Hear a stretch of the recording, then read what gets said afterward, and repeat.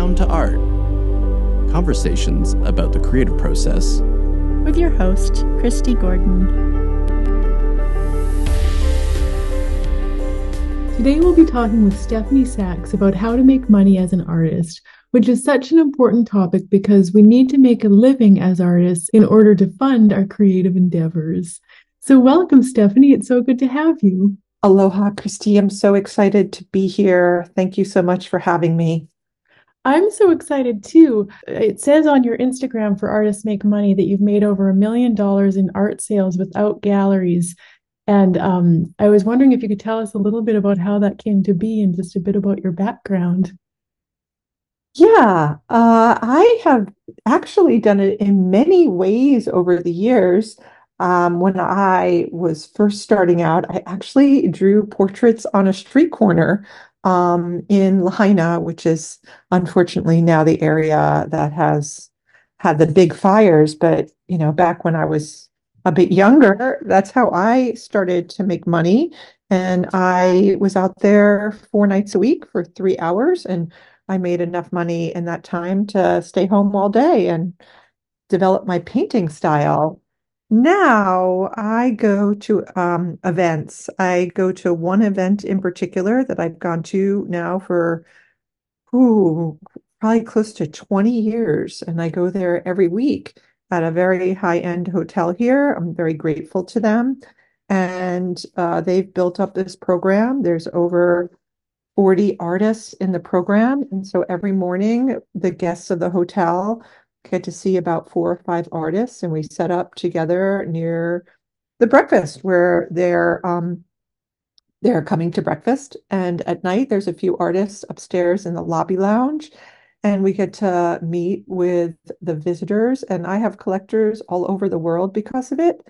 And I have collectors that come back and also collectors that read my newsletter and are just friends. They're friends.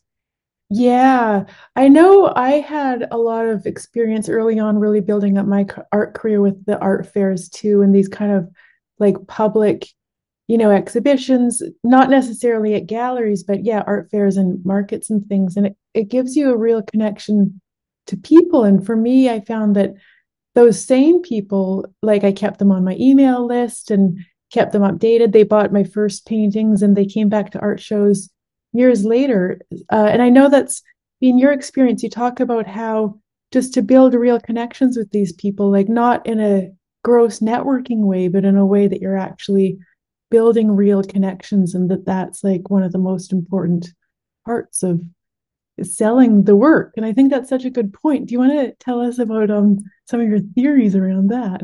I do think it is not a fast way of creating a career, but a way of building a base that moves with you throughout every gallery that you'll ever go to and every fair that you'll ever be in. And those are the people that are going to be there each and every time you choose to change your style or create something new and experimental. And that's just how it's worked for me. I just slowly built up a reservoir of good feelings because I've been not super consistent, but decently consistent about putting out a newsletter every month, 6 weeks, mostly when I have something new to say. I think that is also a key. I have to be excited about what I'm doing to actually write the newsletter and to actually get people to open it because I have over a 60% open rate. And I believe it's because the people who receive my emails know that they're going to get something in their inbox that delights them and that they find enjoyable and takes them out of the daily emails that they receive. Mm, that's very interesting. Can you give us an example of some of the content, say, in a recent email, just to kind of give us a really clear example of how you're doing that? That sounds amazing. what's interesting right now is decided to really work on my Instagram, my personal and the Artists Make Money Instagram. And what it's helped me do is tell a story through the reels and to create kind of like that 3 second, some people call it a hook, but like why someone would watch this reel. And that really tells the story of a particular painting. Like Instagram makes this look so easy, but this painting really took me 5 or 6 years. And then I tell that story in, about 15 seconds or something. But what I found is that helps me in so many other ways. So when I go to work, I actually have a story about each painting. But what's been really exciting in the newsletter is at the end of the newsletter, I've been putting one of those Instagram reels into my newsletter and finding that a large group of people have been clicking over into my Instagram, even if they don't follow me on Instagram because they follow me in my newsletter. And just the other day, I got an email from someone and she was like, "Oh, I saw you shipping this reproduction of my favorite painting of yours to Taiwan. I didn't know you were making reproductions of it. I want one too." And so there was the loop, right? There was the loop. I didn't even actually put that reel on my newsletter. I put a different reel, but it brought people back into the Instagram and all the stories I was telling there.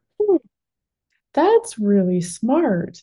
And I like how then it's giving them something in the email. It's not just news, it's also the reels are kind of content, like they give the person something that's of benefit to them. So I can see why that's like a real pull and you're getting such a high open rate.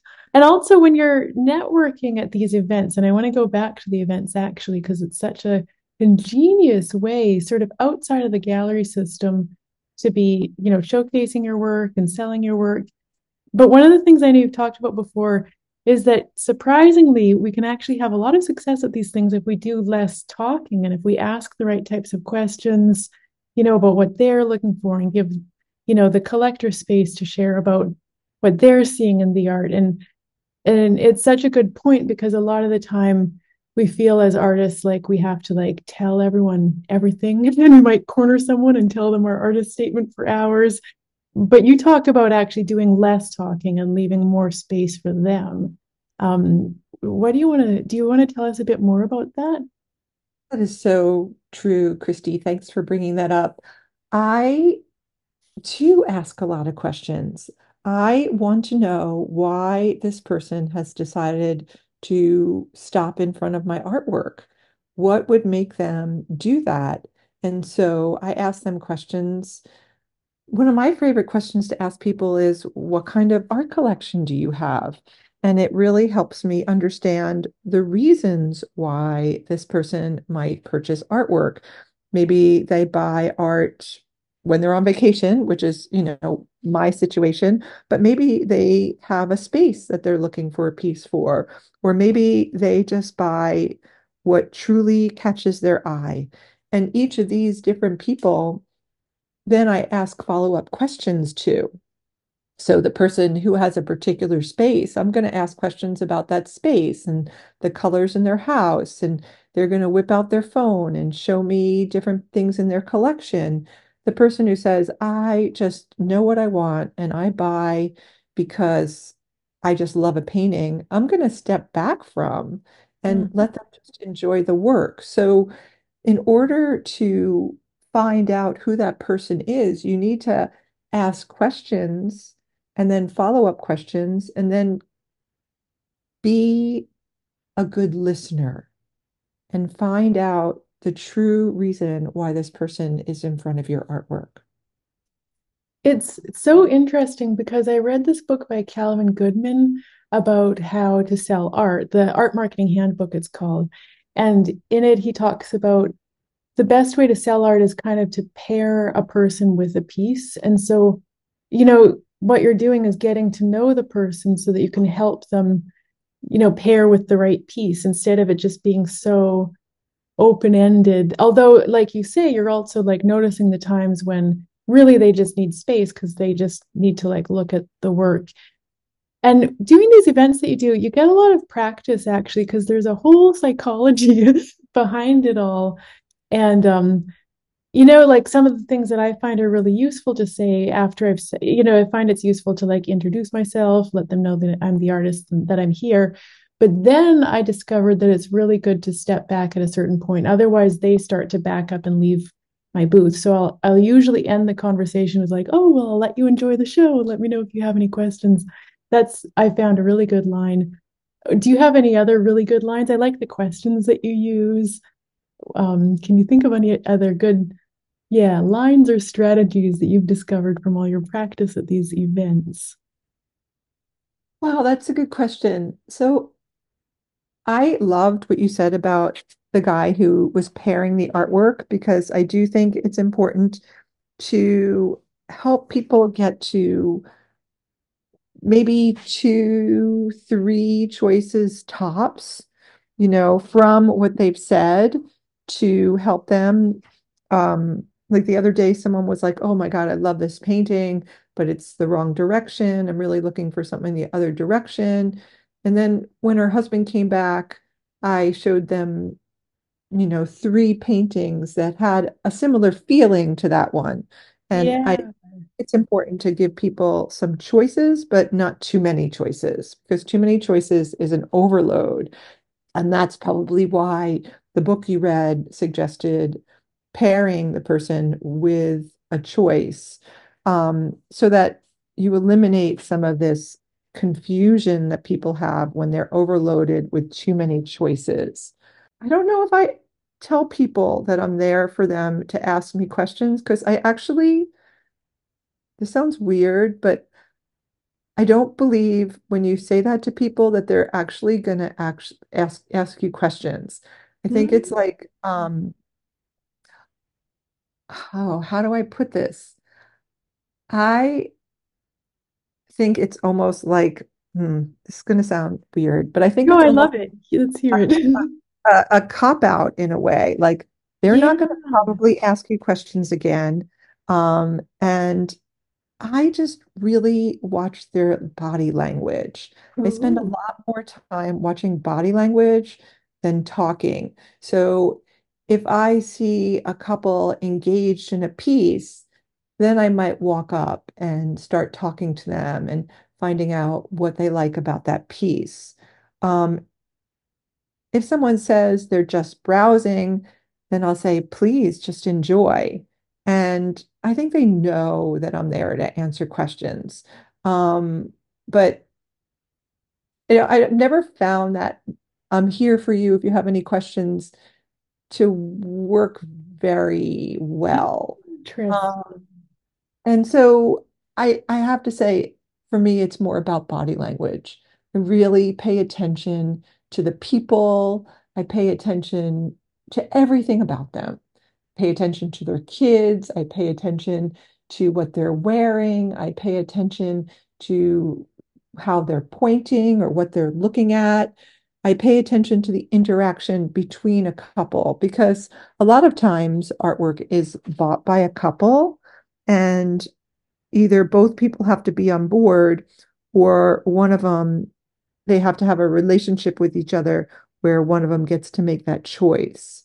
And so I spend a lot of time looking at the interaction between the couple. That is really interesting. It's actually so cool what you said about like how it's almost a conversation closer, this saying, like, I'm here if you have any questions. I think we have to be really watchful for these conversation closers because what I used to do is talk to someone, then be like, okay, great to talk to you. Bye. Yeah, right. Same thing, right? Because then Yes. they're like, oh, do I have to leave now? So that's why I realized instead of saying bye, I would say, like, well, I'll let you enjoy the show. When they start to be backing up, anyways, and that would welcome them back into the booth. But that's such a good point about how sometimes saying like I'm here if you have any questions is more of a conversation close, or this is the type of thing that we develop strategies around the more we do it. And I just love this thing that you've set up, like at the hotel where you go regularly once a week. I'm curious to hear a bit more of the details. I think it's such a good like thing that you've developed, slightly outside of the gallery system, but totally doable for people. They could approach a fancy gallery and they could present this idea to them, and they might be able to set something like this up themselves, or even it could inspire other ideas, for things that they could develop in their own community outside of necessarily the gallery system. So yeah, I'd love to hear just a bit more specifics about how it's set up. I love that you said that, Christy, because I really want your viewers to know that everybody could actually do this. Everybody could find a very high-end restaurant or a hotel around where they live. If they don't have hotels, maybe they have a high-end restaurant. And the reason why the hotel created this event had really nothing to do with sales per se. They were interested in people in the community having relationships with their guests outside of the normal employee guest experience. And they felt like this would be something very unique to the hotel. They had no idea that we would sell millions of dollars worth of art a year. They wanted the relationship.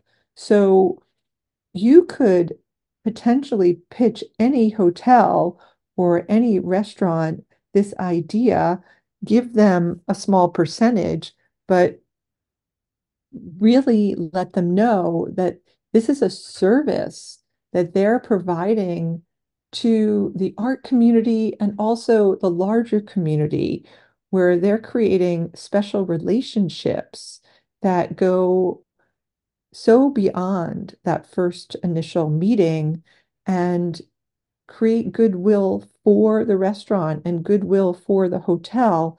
And especially for a hotel, hotels are always looking for activities that their guests can stay on the premises.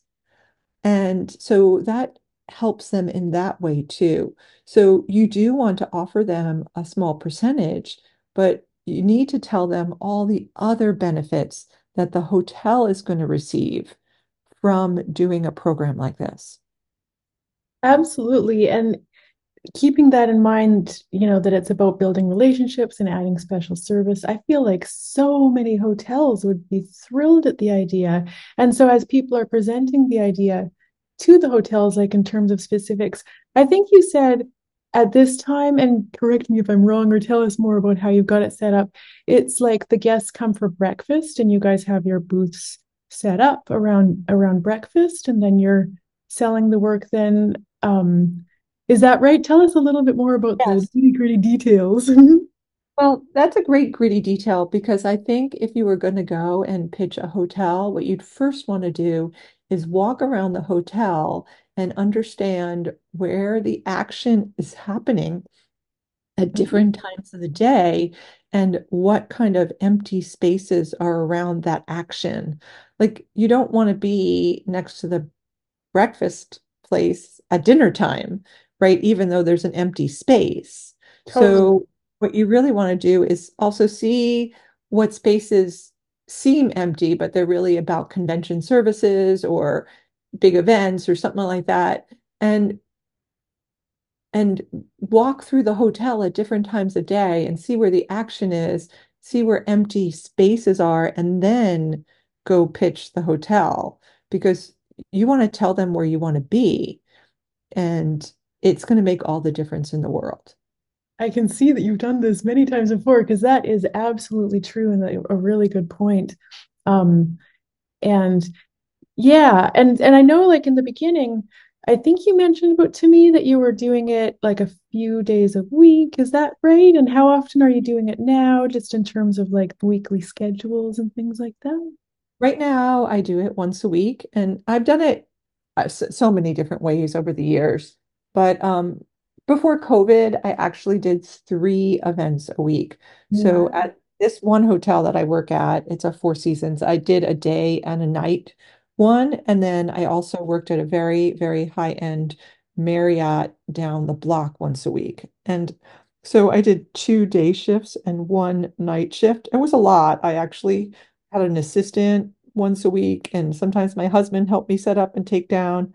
And I was making a very good living. After COVID, I went back to 2 day shifts, but I knew that I wanted to start winding down the amount of shifts I did because it is a physical job to bring out the artwork and set up all the easels and all those things. It's physical, and once a week is a breeze, but 3 times a week was getting to be um, a, a little bit more than I wanted to do at this point in my life.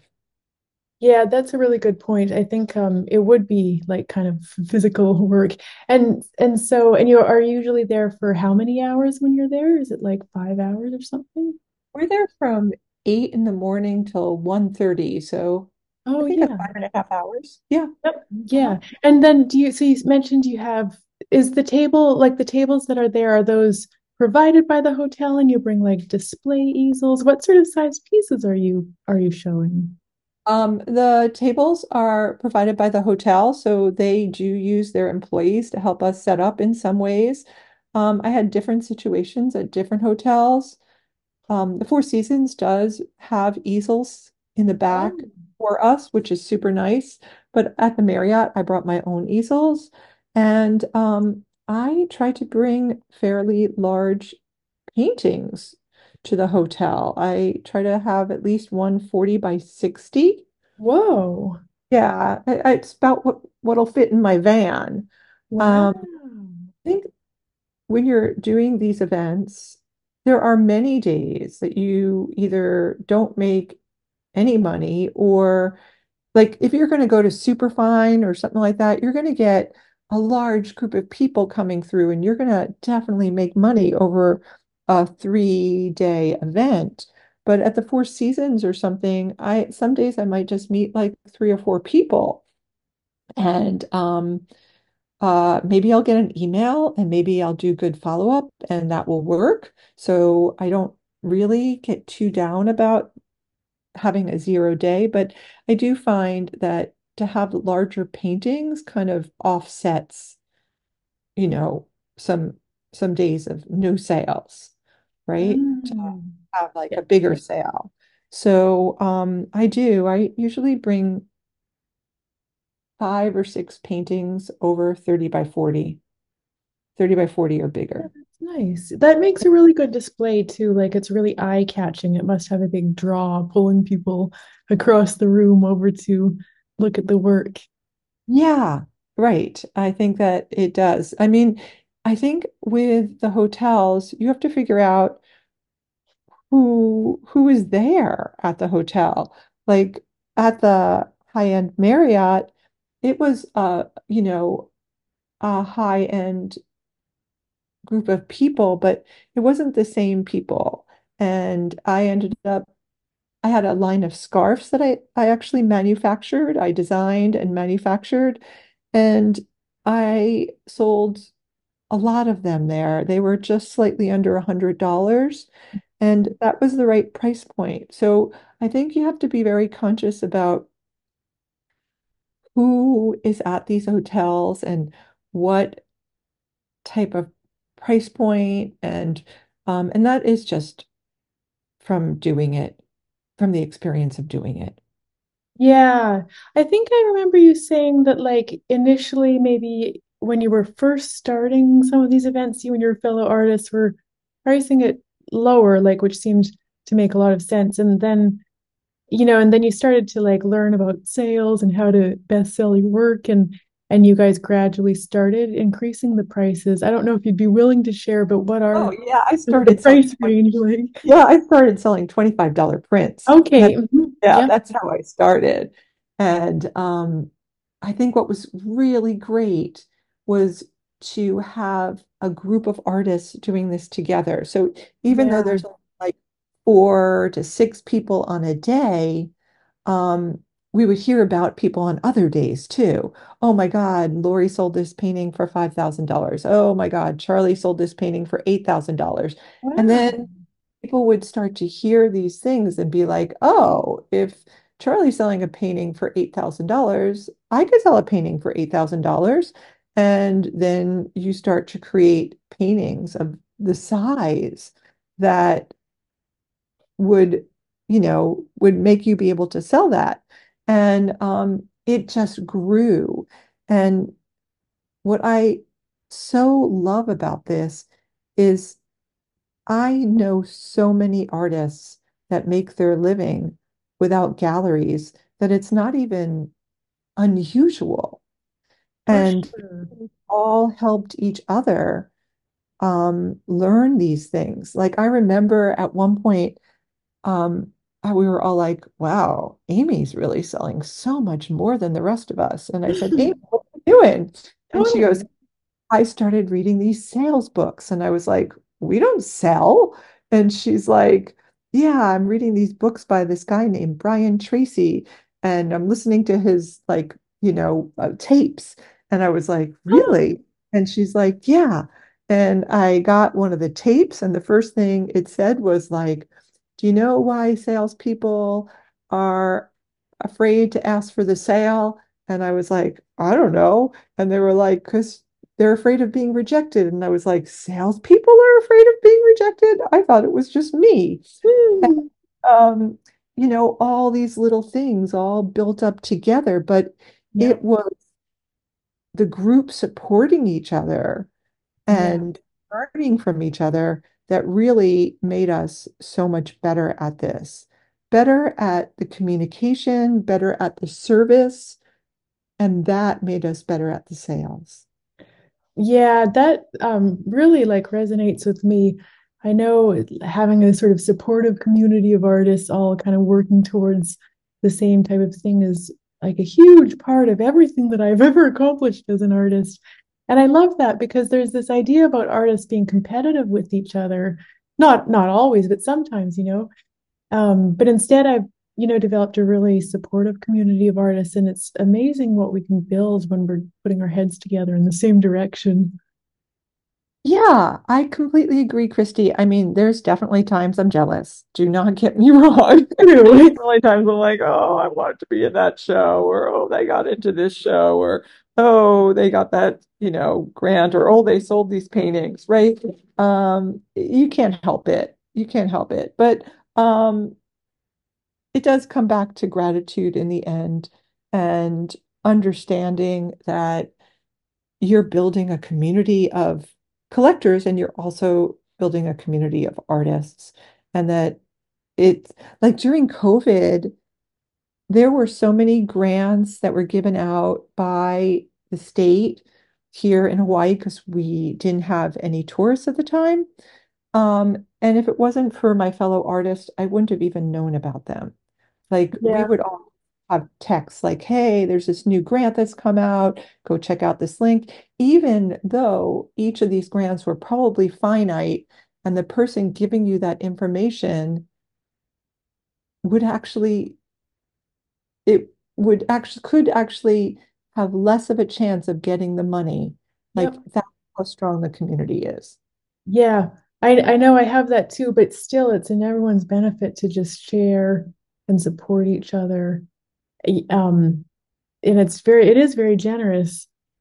Uh, and going back to like some of the things that you guys were kind of strategizing about, listening to these sales tapes and developing your communication with the people looking at the work, I think you mentioned before, I love this, like never tell the collector that they're wrong. And I know that I've really noticed that, like, I might have certain intentions for the piece, but I'll let the collector tell me how they're reading the piece. And even if it's different from what my intentions were, it's fascinating. And the piece is being read that way. And so I really like learned, yeah, never to be like, oh, no, no, no, this is my intentions for the work.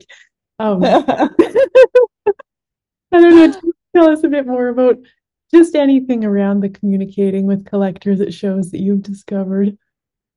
Well, I want people to have their own interpretation of the work. My work's very like abstracted and slightly fanciful and not about a particular place or a particular time. So I encourage people to tell me the feelings and the stories that they get out of my artwork, and even the ones that when I ask them, like, how does this make you feel? Or what do you see in this? And they're almost a little bit shy about answering that question. It's amazing the things that they do end up telling me after their initial, like, ooh, I don't know. And then they'll tell me something and it'll just be fascinating to me. So I just stay fascinated by people. And I think that is the best way to go out into the world. I mean, you have done your paintings and you spend a lot of time by yourself. So, or your sculpture, I don't mean to just be paintings, um, or your video, or whatever it is you're doing. You spend a lot of time by yourself and you create your own stories in your studio, but then you've opted to put them out in the world. And so let the other people have their stories and their experience with your artwork. Yeah. And so often people are like afraid to be wrong or like they feel like, oh, I don't know enough about art. I get that a lot. And so by encouraging them to like read the painting or the sculpture or whatever in their own way, it kind of lets them build a connection to the work and lets them realize like you do know something. You can tell how you feel about this work and what it's bringing up in you. You don't need to have a art history major in order to like read a painting. Yes. That's exactly it, Christy. Yes. Yeah. Yeah, and another thing I discovered doing like art fairs is that we have to like at least act confident as an artist. Like resist the temptation to be like, you like that painting? I hate this painting. Like this is a problem, and here's another problem with it. Like just say thank you. And it's almost uncomfortable to say thank you so many times, but just say thank you instead of like saying, what? You like this painting? I can't, are you sure? I don't know. What about being confident in the way that we like, talk about our work? Have you discovered? So confidence is such a strange character, it's such a strange state of mind. Certainly, you are the most confident right after a sale. Like Hmm. in sales world, they're always like, when's the best time to have a sale? Right after a sale. And that's because your confidence is so much greater. You had someone who loved your work enough to buy it. And so it's helped your raise your self-esteem. So I think the confidence really has to come in internally when you're not selling, when you're feeling like nobody's paying attention. And then it just has to be this inner belief system. And I constantly try to figure out where that comes from, Christy, Hmm. where it is that people can hone in on this. And I think the best thing to do for this is to go back in your mind and remember a time that you really felt like you accomplished something and you really felt good about that accomplishment, that pride, and to really close your eyes and remember that. It doesn't have to be a sale of a painting, it could be the finishing of something, a work of art that was very difficult for you, or it could just be a memory of some moment where a family member or someone, really encouraged you or told you how great you are. It could have just been the day you finished a marathon. I don't know. Everybody is different. But if you go back to that moment and you really hone in on that feeling that you have done something, then you take that feeling out in the world with you. Oh, I love that. That's like so powerful. Yeah, one of the things that I love most about what you do is that I am such a strong believer that we can make a living as an artist and we don't, and I like not necessarily having it tied up completely with the work that I'm creating, like so that the I make a consistent living and I can create whatever work I want. And I feel like the way that you're able to like make sales and just make a consistent living as an artist and find different avenues for artists like making money, like in the course that you teach, you help artists strategize different paths for making money as an artist. And it frees up our creative process. And I know some artists, I've heard this before, and I think you mentioned it before too, that initially making a good living as an artist, it's almost like art school makes us feel guilty about as if we're selling out making a living off of our art. But I strongly believe that we should be making a living off of our art, and we have a valuable gift to offer the world in creating our art. So we need to find a way that we're going to be able to consistently make a good living, whether it's like making commissions or, I know some artists that do wedding paintings, or there's so many different avenues, but just to find a support, like a base for ourselves so that we know we'll make an income and then we can create the art. But what experience do you have like with finding various different avenues for making money? And do you want to tell us a bit about the course that you offer around this as well? Yeah, especially when you're starting out and maybe you don't have a lot of galleries yet. And also, um, I think that as people do find galleries, they could be in like two or three galleries, but they'll find out that really just one of them is the one that is really helping them. And they need to go out and find some more galleries that are as good as that one. So that could take, years and years of building up relationships. And I've always found that I like to have two revenue streams coming in to kind of get off the roller coaster a little bit. Like maybe one gallery is not giving you a lot of sales this month, and you still need to have some income. So I don't like to have more than two revenue streams because then it's overwhelming and you're not getting your work done. So at various times, I've just done various things. Like I did draw portraits on a street corner, and I think that an artist that's struggling could figure out some, like you said, commissions or, pet portraits or, which is a commission. I mean, I know this one man here who travels the world. He has three different locations that he goes to over his year. One in Colorado, one here, and one in um, on the East Coast, depending on the time of year. And he does plein air painting in very high trafficked locations. And so that's how he meets people, right? And sometimes he does do commissions of their children on the beach or something like that, but he sells those paintings that he's doing there, but he's just meeting people. And that's his event. Um, so there's ways to have that second income for me.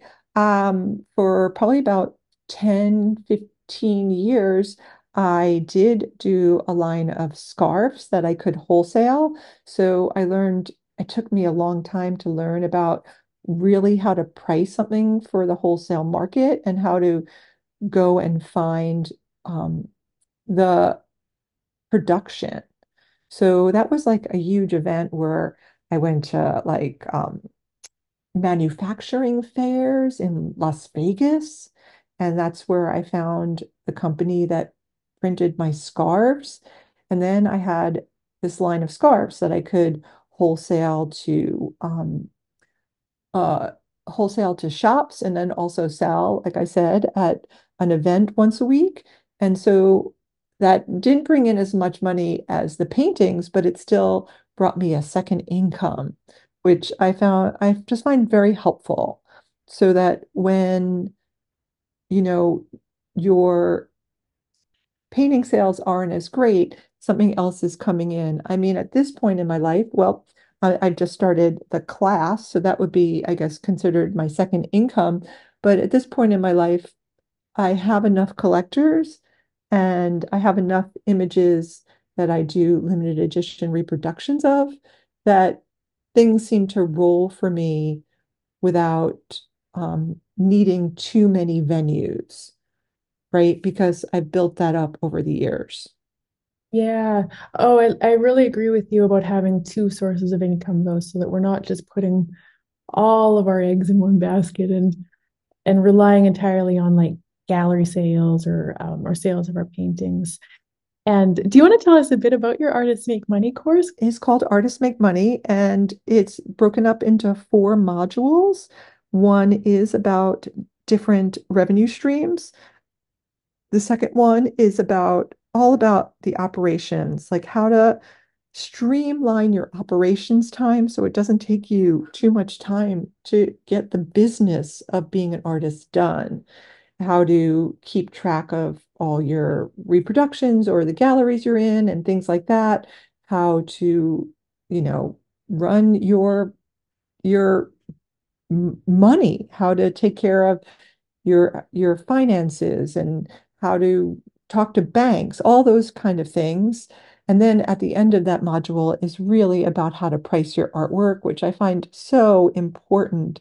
I think a lot of times, especially when artists make reproductions, they don't price them high enough in order to really make the kind of revenue they need to make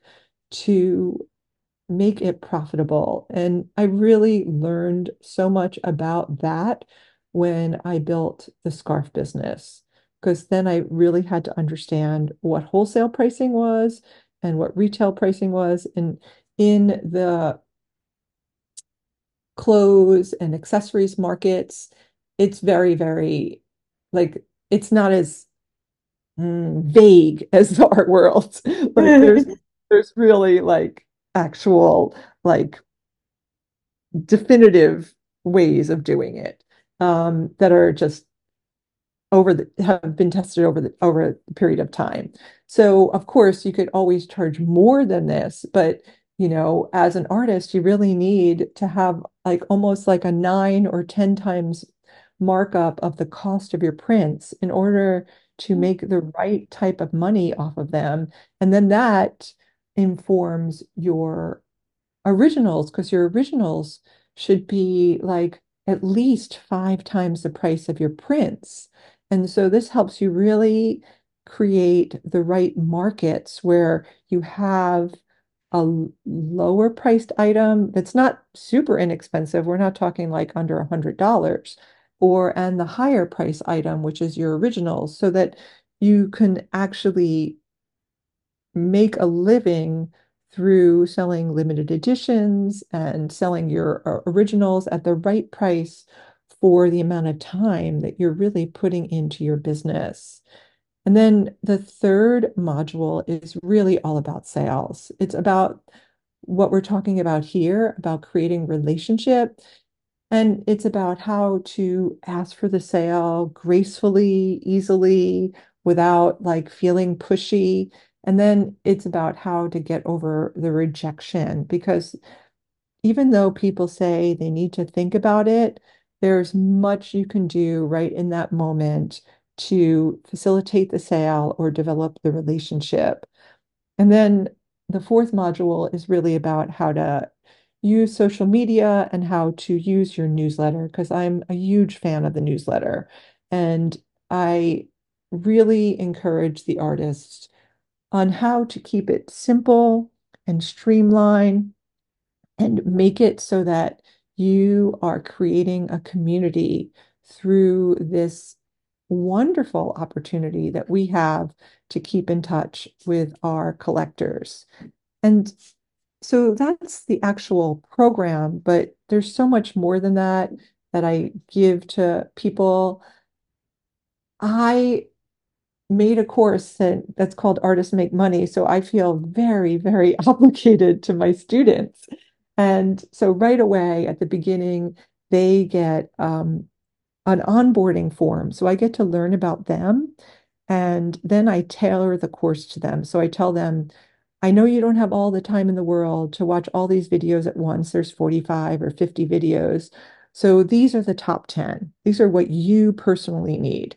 And then they meet with me and we discuss their one extra project that they do during our time together. And this extra project is a money, something that's going to make them money and that we're going to do together. So they're going to realize where their pitfalls or roadblocks are right at the beginning. And we're going to start solving for that. And I'm going to keep in touch with them during this whole time. And then we have Zoom meetings as a group. And the course is 4 months. But if you have not figured out how to make money off of your project by then I extend you for a couple of more months. So I'm like all in on keeping track of my students and making sure that they are making money, right? That's Yeah. what the course is about. And there's no dates, but I only take 7 new students a month because I can't I can't do this for all too many people at a time. And even at that, there might be months that I just completely don't take students because Mm. I just have to really put my emphasis on who wants to work and on my own livelihood as a painter. Wow. Well, I love that personal, like tailored sort of approach to each person's needs that you've created. And where can people find more about the course? So my website is artistsmakemoney.co. So .co, and then right away there's a free master class on how to sell your artwork without being pushy, and it really teaches you how to introduce yourself, how to feel comfortable in front of people, and how to ask for the sale very, very Well, smoothly and easily. Yes. well, definitely include a link to that in the notes for anyone who's Thanks. interested. It's such a powerful course, and I would really recommend it to people. And it's been so great talking to you. Thank you so much for joining us, Stephanie. Thank you, Christy, for having me. It's been a delight. I love watching all that you do, and I love listening to this podcast. So I'm Oh, very, very honored and excited to be on it. I feel exactly the same about you. And I look forward to keeping in touch and talking to you more soon. Bye, Stephanie. Aloha, Christy. Aloha, everyone. I hope you've enjoyed this episode of Down to Art. Thank you so much for being with us.